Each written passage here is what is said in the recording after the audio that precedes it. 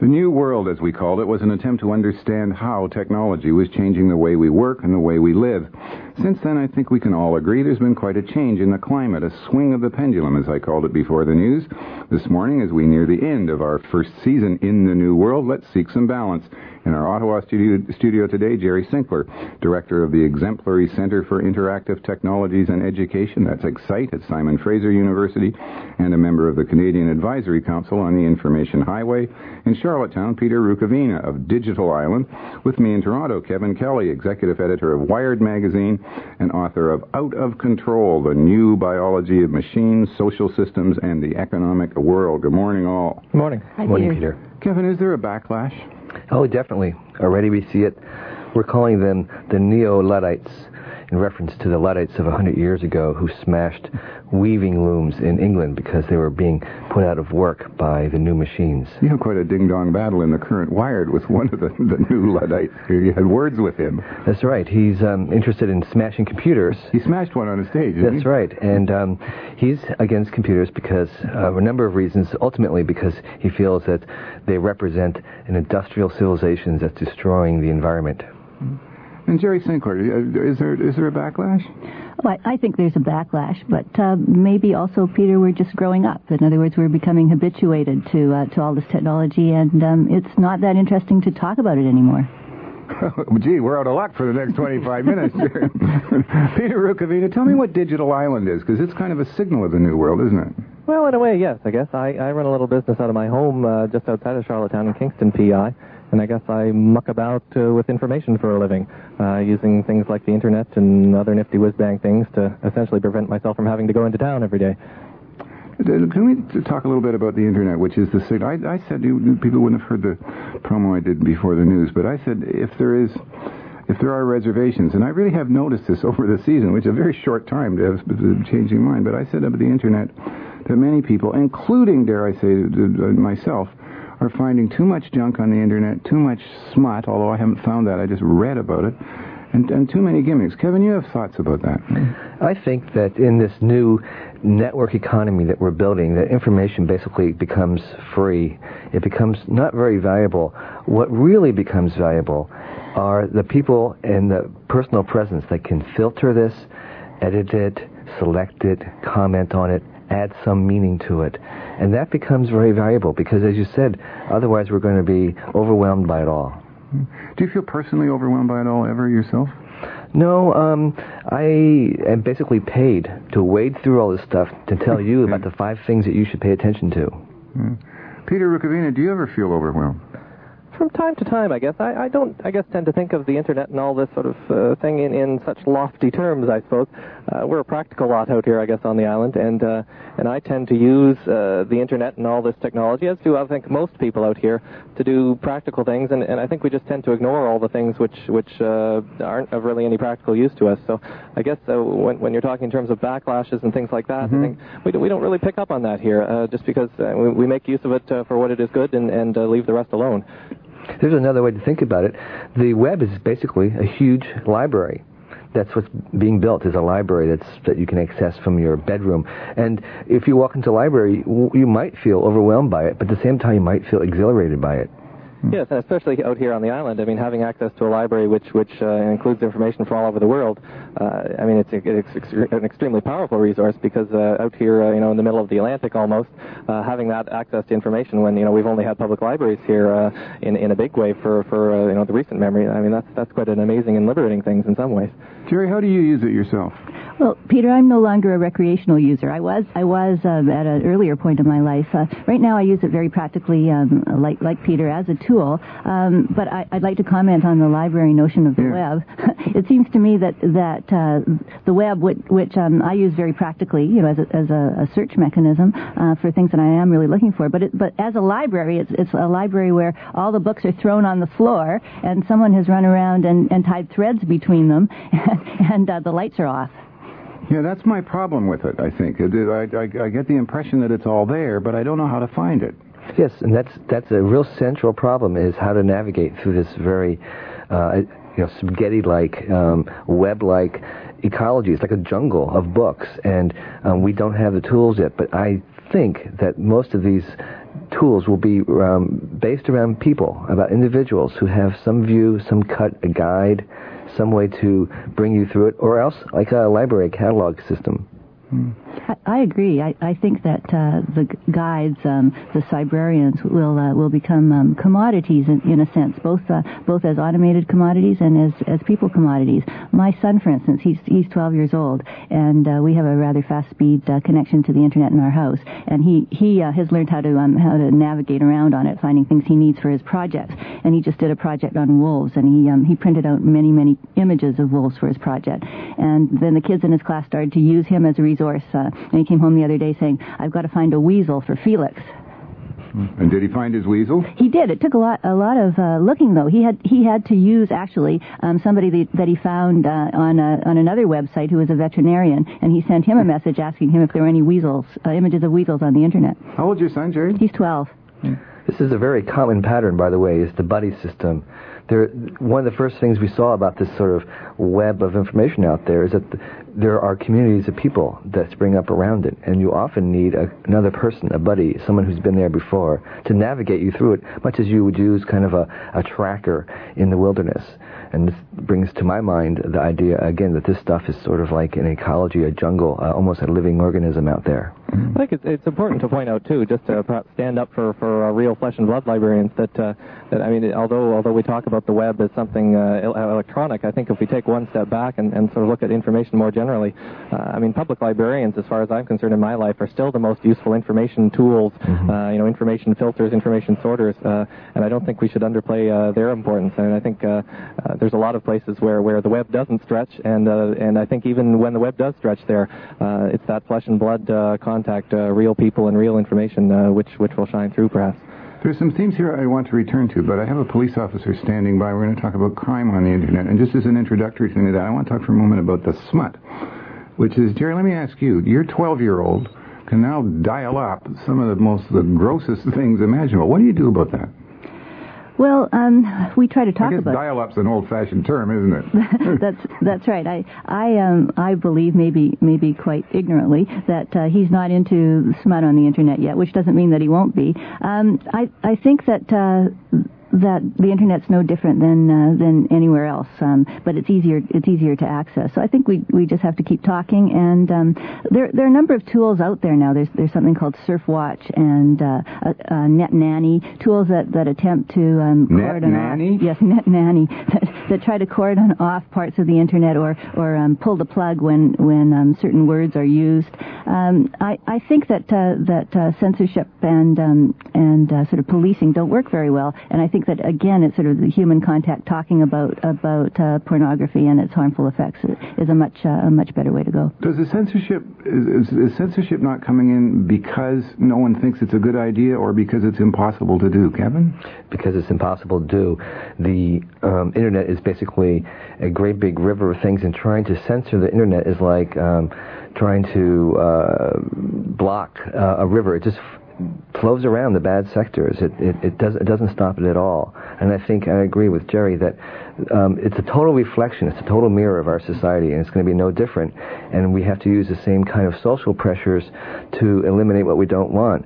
We have a bigger network operating right now in which you can send anything you want through the mail, including pornographic material, for very cheap. And it's called the post office. And we're not terribly upset by the fact that anybody can mail smut through the post office. Peter, do you have thoughts about the smut? Well, I guess I just sort of think when I was growing up in Waterdown, Ontario, I mean, not that I was necessarily someone interested in this sort of thing, but it was generally accepted. If you were a teenage boy and you wanted to get your hands on a copy of Hustler magazine, there was not really much between you and it. In the same way that if you wanted to get someone to buy you a 2-4, there was not much between you and it. And I don't really think. I mean, I think we've already thought about this a lot, and we should think back to the skills and tools that we've developed and sort of apply all of that the same sort of thing to the new technology. I don't think it's really different in kind. I think the skills we already have, we just have to think back upon. Let me turn, as I say, on the phone from his office in Ottawa is Sergeant Craig Hannaford of the Technological Crime Section of the RCMP. Sergeant, good morning. Good morning, Peter. You're not the only Mountie I've got on Morningside this morning. There's another one climbing a mountain in the Yukon whom I'll be talking to live, I hope, later on from his perch atop Mount Steele. I think I'd rather be here in Ottawa. Tell me about the work you do on a little bit about the crime, the kind of crime that's coming up in the technological crime. Are we talking here about the Internet? Well, we're talking in part about the Internet. One of the things I wanted to echo that some of your other panelists have said is that the Internet is a huge community, and that's the way I like to think of it, as a real community. And in any community, you have a very small percentage of people who try and take advantage of the situations or perhaps use things for criminal purposes. So we are talking about a very, very small percentage of Internet users. And what do they do? Well, without giving any tips. Well, there's a whole range of criminal activities that the Internet can be used for, and you've already touched on the distribution of pornography, and that seems to be the one that gets the most attention these days. But one of the other aspects of the Internet is that you can hook onto computer systems throughout the world, and there's a whole area where people are trying to illegally break into computer systems. Some are trying to steal data, cause mischief, and the fact that the Internet makes it so easy to sign on to computers all over the world is a real concern. Now, how equipped are the police forces of the world generally to handle that? I don't imagine they taught you how to beat computer hackers when you were in Regina. No, that's right. Well, here in Canada, the Canadian Police College, which is administered by the RCMP, has some of the best computer crime courses for police officers. There's a total of about 9 or 10 weeks of training on all aspects of computer crime investigation, including Internet use of the Internet and Internet investigation. As a matter of fact, there was one course was finished last week, and there was about 10 investigators from both the RCMP and other municipal agencies who were here in Ottawa, learning how to navigate through the Internet and how to look for things and carry out investigations. So, in Canada, we have a very, very good system, and I could say the same is true for the United States and some European countries.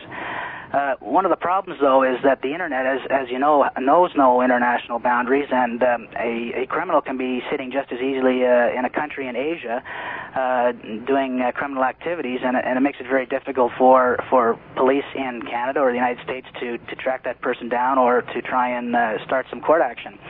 So we have to deal with other countries, and perhaps other countries whose law enforcement agencies aren't sort of up to speed on how to investigate these types of things. Kevin, has Wired looked at crime?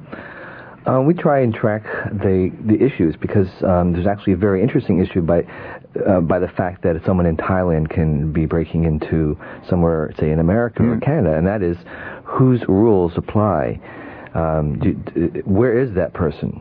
Are they in Thailand or are they in Canada? And the basic answer is they aren't anywhere. They're in cyberspace. And so there's been a move to try and make cyberspace a sort of sovereign nation in the sense that of having a more uniform standards of codes and conduct. And that's very embryonic, hasn't gone very far. But the question still of where is a person when they're in cyberspace has not been answered. Jerry, is the advisory committee looking at that issue at all?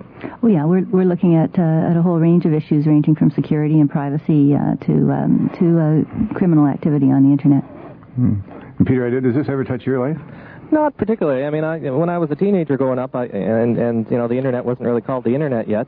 I don't think I could ever call myself a hacker, but certainly, I tried to do things which I probably shouldn't have been doing at the time. Nothing particularly illegal, but it was the fascination of it all, I guess, which drove me. And I guess there's sort of two sorts of crimes. There's the playful crime and there's the hard edge crime. And I suppose as far as crime is crime to the police. But I guess one of the neat things that I have found, and perhaps I'm not sure whether this has changed for teenagers in this day and age, but I mean, there's just so much legal out there that is fascinating that perhaps there's not so much a need to hack around with and muck about with other people's information. Sergeant, you got your work cut out for you. Yeah, it's a big beat. Thanks very much for this. Okay, thank you. Sergeant Craig Hannaford of the Technological Crime Section of the RCMP. We've spent, I'm talking with Kevin Kelly with me here in Toronto of Wired Magazine, and Jerry Sinclair of Simon Fraser University. She's in Ottawa this morning, and Peter Rukavina is in Charlottetown. I'm concentrating so much on the Internet because it's so easy to ask all those questions. But can I ask you three what you're making of CD-ROMs now? This is another thing that I find some people are being disappointed in, and I wonder if we didn't celebrate them too soon. Kevin? I think they're a total blip that will be forgotten. Really? Oh yes, they're. Now you tell me. Well, no, I've always thought that they were not really worthwhile. There was about 10 CD-ROMs in the entire world that may be worth buying, but maybe... The Oxford English Dictionary. MIST, the Street Atlas of the USA, Microsoft's Encarta, and Microsoft's Cinerama, which is a little collection of 3 or 4 different movie review anthologies. They're a very small number all total, and these almost seem to be rarities. And so in general, you can think of CD-ROMs as a very temporary thing until full bandwidth comes onto the internet, because you don't want to have to buy these plastic things. You really want to have the stuff updated every week, every month, whatever. And this is a very temporary thing, so don't get too excited by it. Jerry? I agree. I mean, I've been using and even making CD-ROMs for a number of years. Right now, we're doing a project on the Prime Ministers of Canada that will be released on a CD-ROM, and we're using all kinds of archival footage and video clips, audio clips, and basically, I really need about 12 CDs in order to do the project the way I want to do it, and we're constrained to 1 or maybe 2. So I think Kevin is definitely right. We're looking for broadband communications on either through interactive television or when the internet becomes wideband, so that we can have as much information as we need. Right now, really, what CD-ROM technology is doing, I think, is trivializing information. You're reduced to sound bites or video bites, and most of it is very disjointed and not worth the price of admission. I'm somehow relieved to hear you say that. Sorry, Peter. I just wanted to have a personal consumer reflection on that, because I got all hyped on CD-ROM and got the hardware and stuff, and I have about 3 of them, and I think I've looked at it about twice. And it's really quite... Anyway, Peter?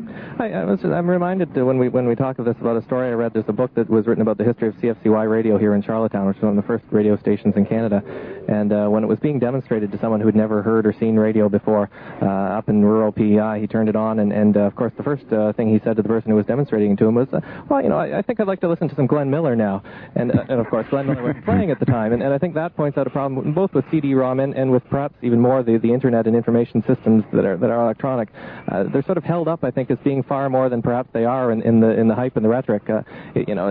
People ask me all the time. I'm showing them the internet, and they say, I want to find out more about my grandfather. And it's just not there yet. I think at some point in time, we may work to have the internet and CD-ROMs or whatever the information delivery tool might be generalized enough to tell us about our grandfathers. But I think at this stage of the game, all this sort of information technology has been oversold as being the solution to all of our information problems when it really isn't equipped to do so yet. Someone in my hometown in Pacifica, California, asked me, of course, as a presumed expert about all this stuff about getting computers in schools, and I told her basically, don't bother.